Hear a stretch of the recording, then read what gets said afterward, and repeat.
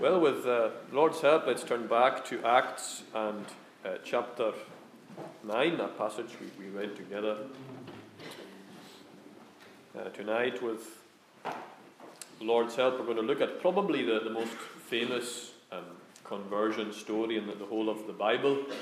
It's certainly, arguably, the biggest conversion in the literal sense of the word, because a conversion implies a change in life, a change in beliefs, and a change in practice. And here is about as dramatic a change as you could possibly imagine, because this is a man here who is living in fierce opposition to the gospel. He's the strongest and the biggest opposer of the gospel in the whole of Jerusalem here at this time. And yet, incredibly, this man is converted, and by the grace of God, he goes from being one of the biggest opposers of the gospel of the Lord Jesus Christ to being one of the greatest ambassadors of the gospel of the Lord Jesus Christ. Quite an amazing change. And the experience that Saul went through here, it's a well-known and well talked about experience. You often hear reference to this Damascus Road experience. It's even a phrase that's probably known by people who aren't Christians or don't really know much about the Bible.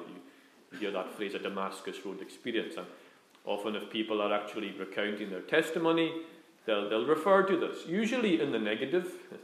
They'll say something along the lines of, well, I never had a Damascus Road experience. For some reason, I'm not entirely sure why, but for some reason people feel the need to compare their experience with the experience of Saul here. And there are lots of people who actually struggle with this idea of assurance of faith, struggle with this concept of whether or not they're a Christian, because they've not had this kind of experience. They've not had this Damascus Road experience.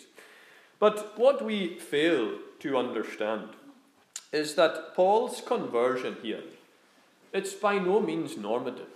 This is by no means normative. This is unique, and it is unique for a reason, and I'll touch on the reason for that, God willing, towards the end of the sermon. It is unique. So we don't sit here thinking that we need to go through this specific kind of experience, that we need to have a Damascus Road experience before we come to realize that we are actually one of the Lord's people, that we have been saved. So you don't have to have this precise type of experience. But having said that there are still aspects of this conversion story which may well be paralleled in our experience. Now, you're not going to have everything, and I'll explain why that is, but there are some things that you will perhaps relate to, and perhaps you see it in your own conversion experience as well. And as we go through the passage, I'll try and lift out some of these things and try and make these kind of parallels with our own experience.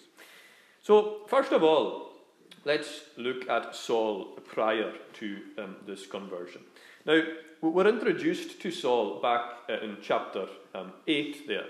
Now, if you know chapter 8 there, that's when Saul, he stood by and he watched Stephen being killed, Stephen the martyr, the first martyr. And Saul stood by and actually watched this taking place. And we actually read that Saul was consenting to his death.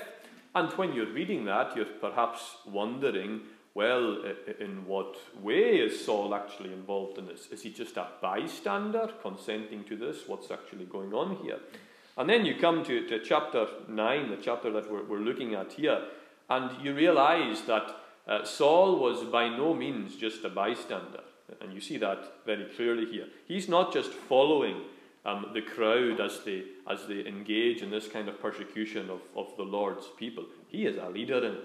He's not just someone who is standing there watching on. He is very much a leader in this persecution that's going on. And we see him at the beginning of even this chapter here, and he's acting like an animal. It's like an animal. And that's how the narrator is describing him here. Look at him at the first verse there, portraying Saul like this kind of a beast, like a lion, the image of him breathing out threats and murder. That's the picture of a wild animal. It's a picture of a ferocious animal. That's the kind of image that the narrator is actually giving us here. And back in chapter 8 and verse 3, you read there that Saul was ravaging the church. Now that word is a word like devouring. He's like an animal would devour something. He's going around like some kind of an animal trying to devour its prey. So Saul is acting very much here like an animal. He's going round like a roaring lion, seeking whom he may devour. And in that sense, Saul is very much working on behalf of the devil himself. Here he's being a soldier of the devil. He definitely doesn't realize it, but that's exactly what he's doing. He's acting as a messenger and as a servant of the devil himself.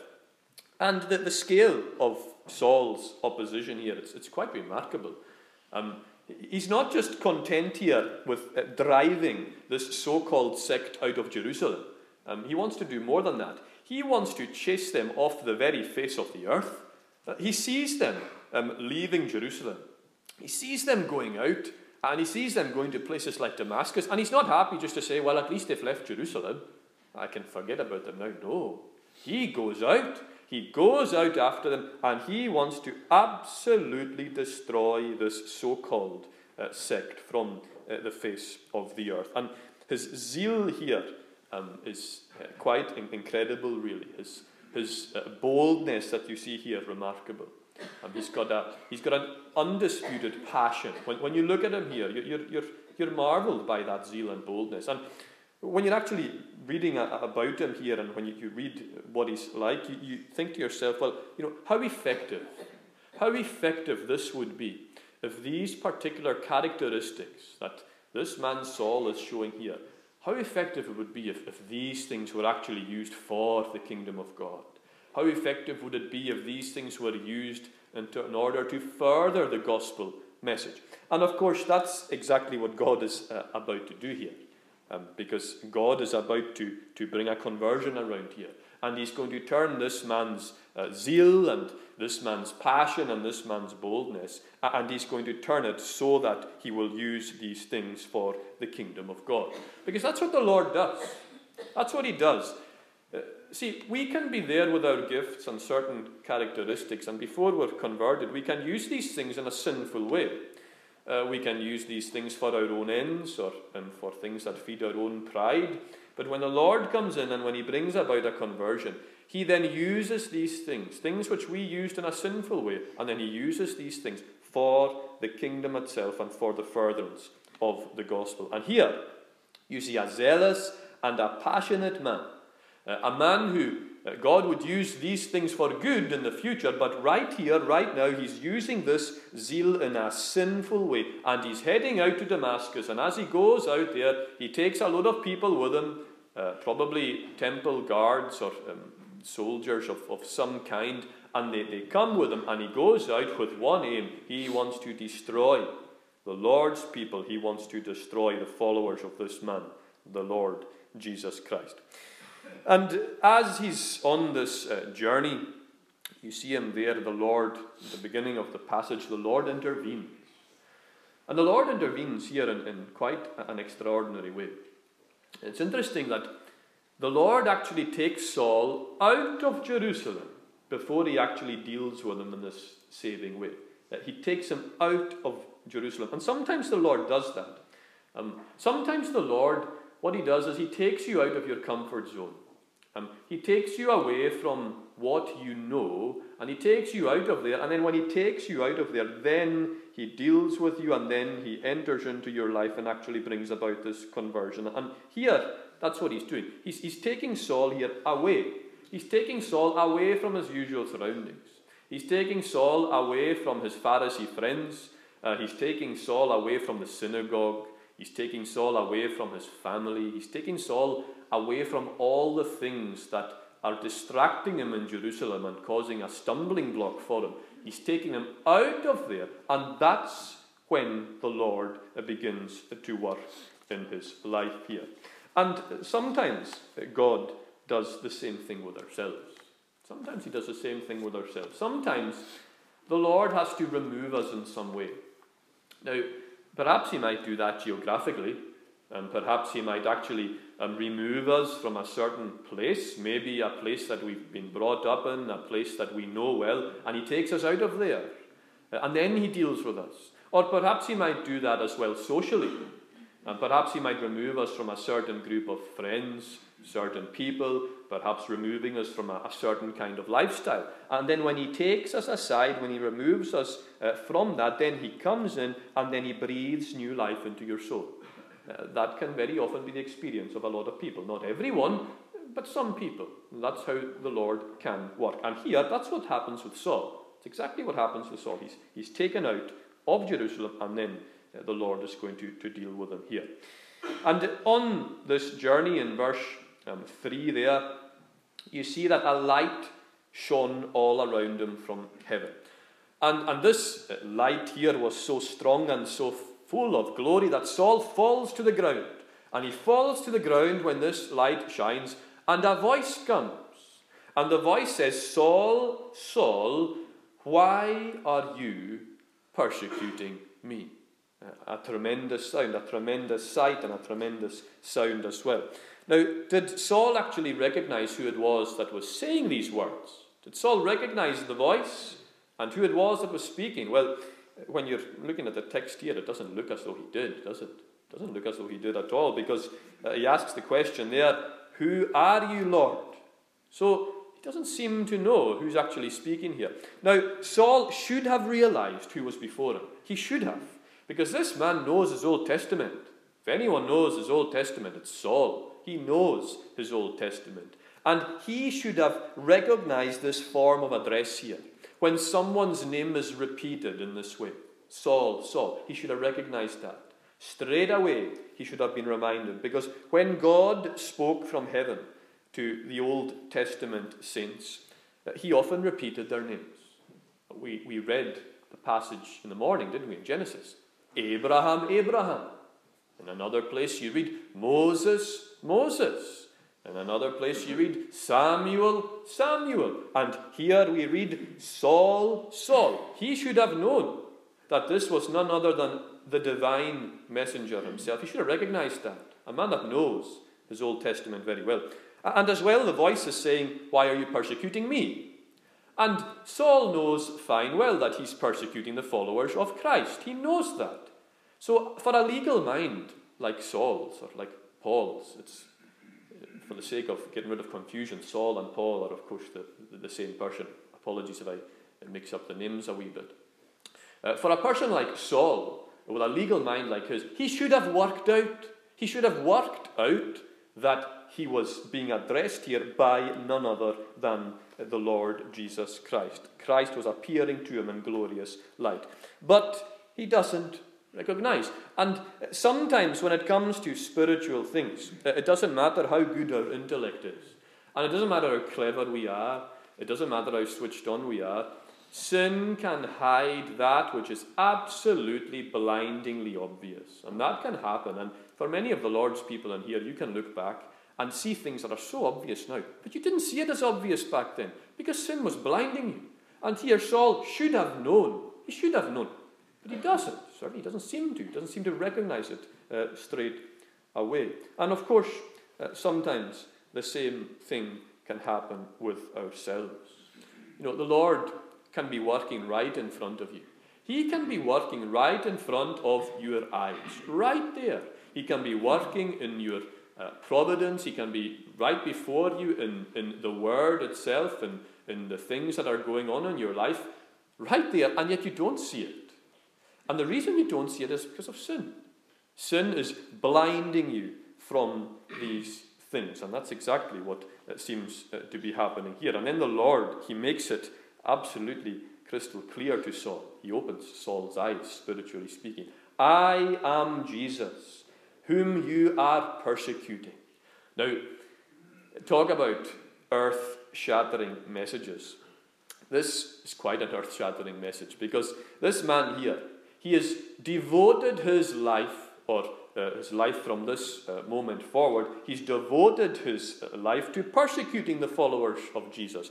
And he's persecuting the followers of Jesus because they're saying that Jesus is the Messiah. They're saying that Jesus is the Son of the living God. And Saul, of course, does not agree with that, and that's why he's going out, and that's why he's persecuting them. And now, here, as Jesus speaks to him, he realizes these people were right. I was wrong. Jesus is indeed the Messiah.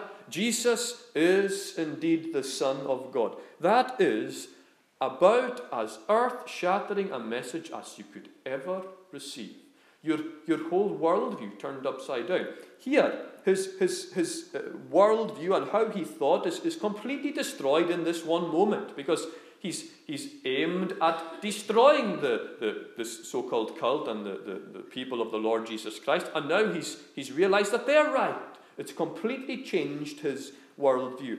And that earth-shattering message is, of course, a message that we will all receive one day. Every single one of us in here. We will all come to an understanding that Jesus is the Son of God. We will all come to an understanding that Jesus himself is the Messiah. But the solemn thing is that for some people, they will realize that when it's too late. Because the Word of God tells us that a day is coming when every knee will bow, and when every tongue will confess, every tongue will acknowledge that Jesus is the Christ, that Jesus is the Messiah, that Jesus is the Lord, that Jesus is the Son of God himself. But for some people, it'll be too late, because by that point, by the point where your knee is bowed at that end of time, the day of salvation will have come to an end, and there will be no opportunity for salvation.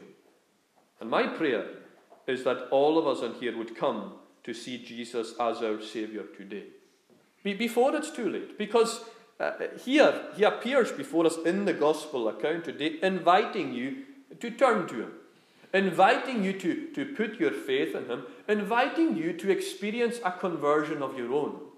Now, he doesn't promise you bright lights. He doesn't promise you that. He doesn't promise you visions.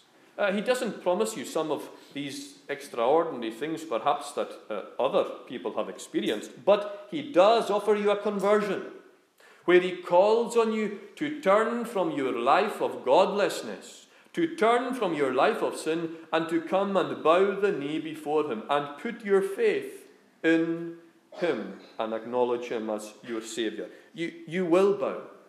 Make no mistake about that. You will bow. There is no doubt about that. But the question is, will you bow as a result of the gospel call, or will you bow as a result of that trumpet sound at the last day, which will signal the end of the day of salvation, the end of that opportunity to come before the Lord and ask him to save your soul? Here, Saul is bowed. He is bowed before the Lord because he's falling to the ground. He is bowing, and here he is bowing in conversion and salvation. And there you have what people call an instantaneous conversion, a Damascus Road experience. But I want to ask the question, is it instantaneous?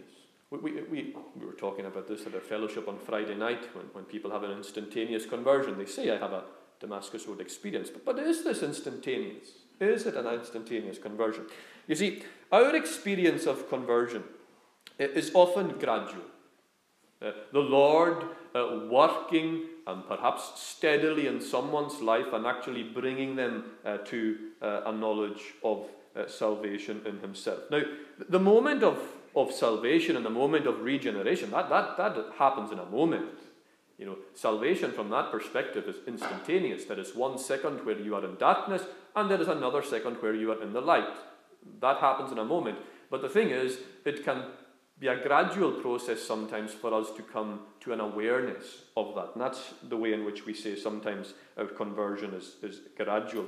And people would point to the Damascus Road experience here, and they would say, this is an example of a sudden conversion, a completely out of the blue conversion, as opposed to the gradual conversion perhaps that many of us in here have experienced. I know some people also have a sudden conversion, but for the vast majority of the Lord's people, it's a gradual process. Our awareness of it is gradual. And they'll say this is instantaneous. But is it? Saul actually gives his testimony a number of times. And I think that's a good warrant for ourselves to actually use our testimony in order to spread the gospel and to use it in an evangelistic way. Saul does that quite often. And he gives his testimony a number of times. And if you can turn to chapter 26 in Acts, and in verse 14 there. It's an interesting verse here. And this is him giving his conversion in another place, and he's recounting what the Lord says to him. And he adds a wee bit. He says that the Lord says, Saul, Saul, why are you persecuting me? It is hard for you to kick against the goads.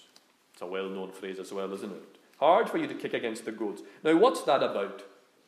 What is a goad? Well, a goad is a long stick. It's a long stick with a spiked end that was used by farmers on the animals, to move the animals. You got the animals going with the goad. You prodded them and you got them going. And the use of it here seems to be in line with a fairly well-known proverb in that day. And the proverb really here is likening Saul to like a young bullock. He's been likened to a young bullock, and the farmer is the one with the goad, and he's trying to break the bullock in. And as he's trying to break the bullock in by prodding the bullock and pushing the bullock forward, the bullock is kicking against. He's trying to resist what the farmer is trying to get him to do, resist the goad of the farmer. So the idea here is that Jesus is in some way pursuing Saul. That Jesus is in some way goading him, but Saul is kicking against it. That Saul is in some way trying to resist whatever it is that's going on, to resist this prodding and pricking that is going on. So although Saul was here pursuing the Lord's people in persecution, it actually seems as though the Lord is also pursuing him. There's irony there too, isn't it? He's going out after the Lord's people, but it seems as though the Lord is pursuing him as well, and pursuing him with this goad. Now, we don't know how long that might have been going on for. Certainly before the Damascus Road experience, I think you can safely say that there's been a goad there present. But exactly how long, we don't know how long the Lord has perhaps been working at him. The text doesn't make that clear. And we don't know exactly what the goads were either, but something was prodding him. Something was getting to him. Something was pricking his conscience, and he was kicking against it. Now, some people think, well, maybe it was the death of Stephen the martyr. Maybe that, when he saw that young man, and when he saw Stephen being martyred in that way, and how he died and how he remained faithful to the Lord, even to the point of death, perhaps that maybe made Saul think, wait a second, maybe there's something in this. Maybe when he saw the glory of Christ reflected in the face of Stephen as he died, maybe that made him think about these things, rethink these things. Or perhaps it was just the fact that Saul was just starting to doubt his own belief systems in general. Maybe he was doubting what he believed. He thought Jesus, of course, was an impostor, a blasphemer, but maybe at this point he's starting to go back on that. Maybe for some reason that we don't know, he's starting to doubt. And if he was beginning to doubt his own belief system, then maybe that's the reason why he upped his level of aggression here. And he definitely does up his level of aggression here towards the Lord's people. Perhaps he felt weak for allowing himself to even consider that this might be true. Perhaps he felt weak for allowing himself to doubt his own belief system, to allow himself to be goaded in this way. And in order to quash this, he ups his aggression. He ups his persecution level. And that can sometimes happen with sinners. And when God is working in them, their conscience begins to get the better of them. And they're aware of the goads of the Lord at work and pushing pushing them towards salvation perhaps, pushing them towards the things of God. And many people who experience that, they don't like it. They don't like it. They don't like it at all, and they try and resist it, and they try and kick against it. And very often, perhaps, what people do is turn to an even more sinful course of action to try and deaden that. And that is something that happens. And perhaps there are some people in here who can relate to that. You're aware of the goads. You're aware of the Lord almost kind of prodding you and pricking your conscience, convicting you, pushing you along, and you want to get rid of it. So to get rid of it, you turn to an even more sinful course of action. You try and harden yourself. It's a very common thing to do, and that may well be something that you've done yourself. But you realize that it is impossible to kick against the goads. Because when the Lord is working in your life, and when the Lord is drawing you in with his cords of grace and love, when he's doing that, you can try and resist, but it's impossible. It's impossible. You can try and resist for a time, but after a while you'll see that it is absolutely irresistible, because the grace of God drawing you in cannot be resisted. When the Spirit is at work in your heart like that, it cannot be resisted. And there comes a point where we stop resisting, and we fall before the Lord, and we say what Saul says in the passage in Acts 9, Lord, what do you want me to do? And I wonder if you are kicking against these goads here today. Now, maybe you felt the hound of heaven itself chasing you. And maybe he has been prodding you. Maybe he has been coming with this goad and working in your life. Maybe through the word itself. Maybe through your own reading of it. And maybe through the witness of others. Maybe through the preaching of it. Maybe through your providence. Things that are going on and things that are happening in your life, and you're aware of these goads, and you try and resist them. But is it not time that you stopped? Is it not time that you stopped kicking against it? Is it not time that you stopped resisting the Lord, resisting the strivings of the Spirit? Is it not time for you to fall before him and ask him to be your Lord and your Saviour? Don't keep kicking against the goads. And in verse 7, the men who were with Saul and who were standing there, they were completely speechless. Now, they didn't know exactly what was going on. They didn't know exactly what was going on. They knew something quite incredible was happening, but they didn't know exactly what was going on, because they weren't fully aware of what was happening. This was hidden from them. See, this was for Saul. It was for Saul and for Saul alone. And that's an important point, because that reminds us that conversion is a very personal thing. The Lord deals with us as individuals. We all have, the Lord's people, we all have different experiences of the Lord bringing us to faith. The Lord doesn't convert people in the same way or using the same testimony, so to speak. The Lord deals with us individually. Conversion is individual. Conversion is something that is very personal and something that is very intimate. It's an intimate interaction with the Lord. And here, Saul is being converted, and the others, they're not aware of everything that's going on, because this is for Saul. It's personal to him. Yes, they would have been impacted about what was going on and the change in Saul's life, but a lot of it was hidden. It was for Saul and Saul himself. And sometimes when the Lord is speaking to you, it's a very personal thing. And especially when it comes to conversion, it's almost as though there can be nobody else in the room, and the word comes and it's just for you. Others perhaps might not be aware of what's going on, but you are. You are, and you feel as though the Lord is speaking to you and you alone. That's what the word of God can do. And that's what very often happens in conversion. That's what you see here. And Saul gets up off the ground, and he's blind. He's blind, and the Lord tells him to go to Damascus until he receives instruction about what he's to do next. So the men here, they lead this blind Saul to Damascus. And when you look at that, what a massive turnaround in the events here. Because at the beginning, you saw Saul like a raging beast, like an animal. And he was going out angry at the Lord's people, and he was leading this army of temple police or soldiers behind him. And as he was going out, he was fierce. And now, all of a sudden, it's completely changed. And here, you see him like a tame, blind lamb. And he's being led. A complete transformation. And that's the kind of transformation that the gospel brings.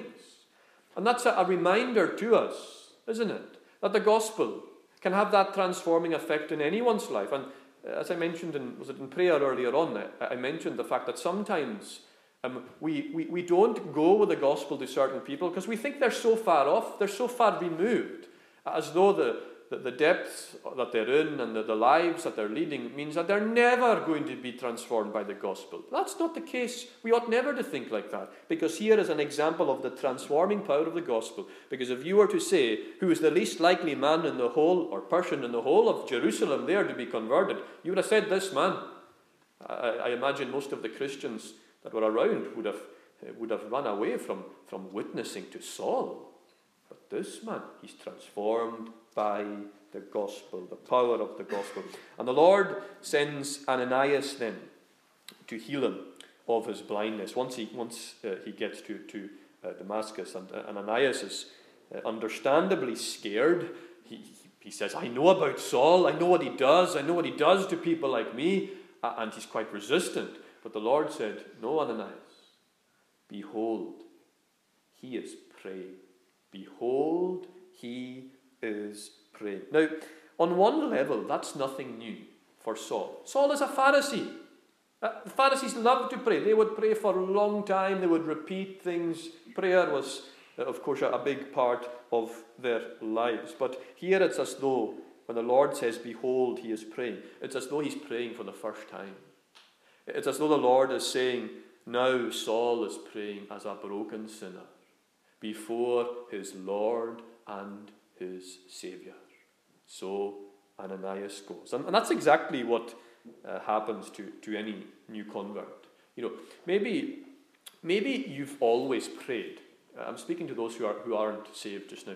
Maybe you've always prayed, or maybe you learned a prayer, for example, when you were young, and it's something that's maybe stayed with you. And maybe if you're in emergency situations, health issues, finance, family issues, maybe then you send emergency prayers. Perhaps you've always prayed in that sense. But when you're converted, when you fall before the Lord Jesus Christ as your Saviour, it's different. It's as though you're praying for the very first time. And it's no longer empty, meaningless words. It's no longer like you're speaking to yourself. That's how it felt like before when you prayed. But when you're converted, that's not what it's like. All of a sudden, you're in communication with a living Saviour, and you're aware of that. Behold, he is praying. That's the mark of the fact that he's saved. In a way, it doesn't have to say he's been converted, because it says, behold, he is praying. That's a mark of the Lord's people. Behold, he is praying. Behold, she is praying. But as Ananias goes to Saul here, he's not only going to heal Saul of his blindness. He's going to pass on a message of commissioning. That's what's going on here. He's going to pass on a message of commissioning, as you see Saul here entering into the role of a gospel missionary, as you see him entering into the role of an apostle. That's why Ananias is going, not just to open his eyes, but to pass on this message of commissioning. And you see that in verse 15 of the passage. But the Lord said to him, go, for he is a chosen instrument of mine to carry my name before the Gentiles and kings and the children of Israel. So it's a commissioning. This is part of his commissioning as an apostle. Now, as we've gone through this narrative, I've tried to pull out some of the parallels that we can experience in our conversions, and everyone has different experiences. But I've tried to make the point that none of us are going to have a Damascus Road experience. None of us. None of us are going to have a Damascus Road experience. And the reason for that is this. We are not apostles. And we're not going to be an apostle. See, one of the criteria for becoming an apostle was that you had to have witnessed the resurrected Lord Jesus Christ. You had to be a witness to the resurrection.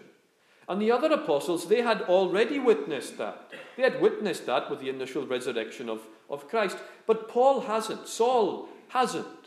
He hasn't, at this stage, witnessed the resurrected Lord Jesus Christ. And what Saul saw here on the Damascus road was none other than the risen Lord himself in this glorious appearing. And that is no doubt what left this man blind here. He glimpsed the glory of the risen Lord Jesus Christ. He glimpsed it. Because to be an apostle, he had to. He had to see that. So this conversion experience here, it's a unique experience. It's no way meant to be an example of something that every one of us have to experience in our own lives in order that we might be converted. You are not going to be an apostle. None of you here are. None of us are going to be an apostle. So we cannot expect this kind of experience. But yet, as I've also mentioned, you can still draw these parallels of the things that go on in Saul's experience here that we can relate to. We might not have the visions. We might not see the bright light of Christ appearing to us. But there are much of these other things that I've touched on that we can experience and we do experience. And this powerful conversion story here, it shows us that, as I mentioned earlier, no one, absolutely no one, is beyond the reach of the grace of God. No matter how evil you are, no matter how violent your past is, no matter how dark your sin is, no matter what damage you've done to the cause of Christ, because this man, he tried to do great damage to the cause of Christ. No matter what you have done, the Lord can save you. The Lord can take the hardest of heart, like this man here, and he can penetrate it with the gospel. And he can bring forth new life, a new worldview, new direction, new purpose. The Lord can do that, and he does that with the gospel message itself. So today, if you are like Saul, kicking against the goads, if the Lord is working there, if you're aware of him, stop kicking. Stop kicking and bow down and take him as your Lord and Saviour. Ask him to save you tonight. If you do that, he promises he'll save you. My prayer is that will be true of each one of us in here. Let's bow our heads for a word of prayer.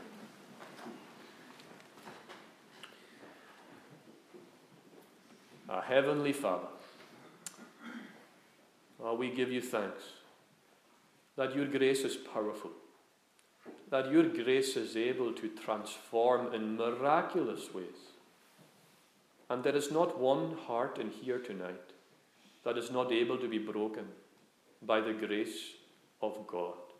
And we pray that as your word is read and sung and proclaimed this evening, that word would indeed go out like a double-edged sword, a double-edged dagger, and that it would penetrate into the hearts of every single one of us, but especially into the hearts that are closed off to the gospel, hearts that are hard to the gospel. May the gospel penetrate in, and may it bring that new life. We give you thanks for the experience of Saul there, and the ways in which perhaps we can relate to certain aspects. Yes, we will not see necessarily the risen Lord Jesus Christ before us in his glory, but yet we can experience a conversion. We can experience a turning, and we do. And our prayer is that every one of us would experience that even this evening. So go before us, cleanse us from our sin. We ask it all for Jesus' sake. Amen. We're going to sing now in Psalm 126. Psalm 126.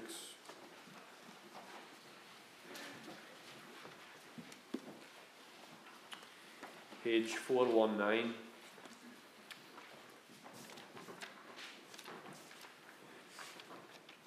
We'll sing the whole psalm. In Zion's bondage God turned back, as men that dreamed were we. Then filled with laughter was our mouth, our tongue with melody. Among the heathen said, the Lord great things for them hath wrought.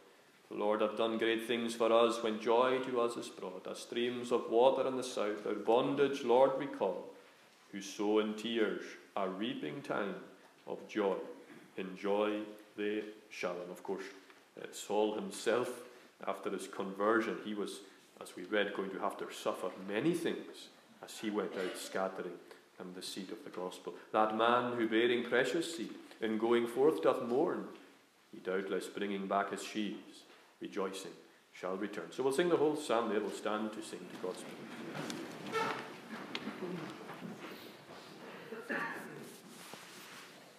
When Zion's bondage shall turn back, as men that dream were weak, as men that dream were weak, then filled with laughter was our mouth, our tongue with melody, our tongue with melody, our tongue with melody, our tongue with melody.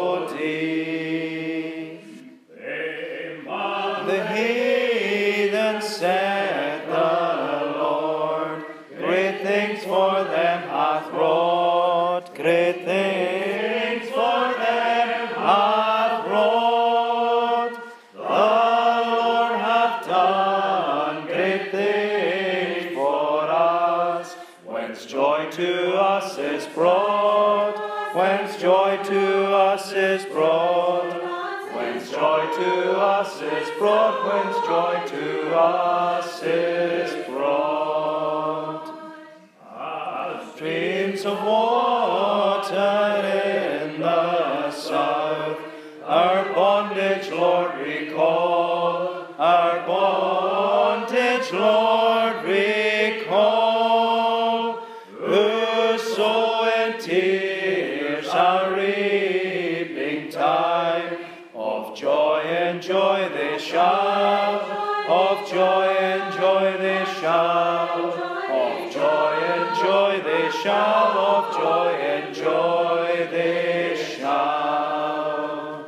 That man who bearing precious seed, in going forth doth mourn, in going forth doth mourn, he doubtless bringing back his sheaves, rejoicing shall return, rejoicing shall return, rejoicing shall return, rejoicing shall return.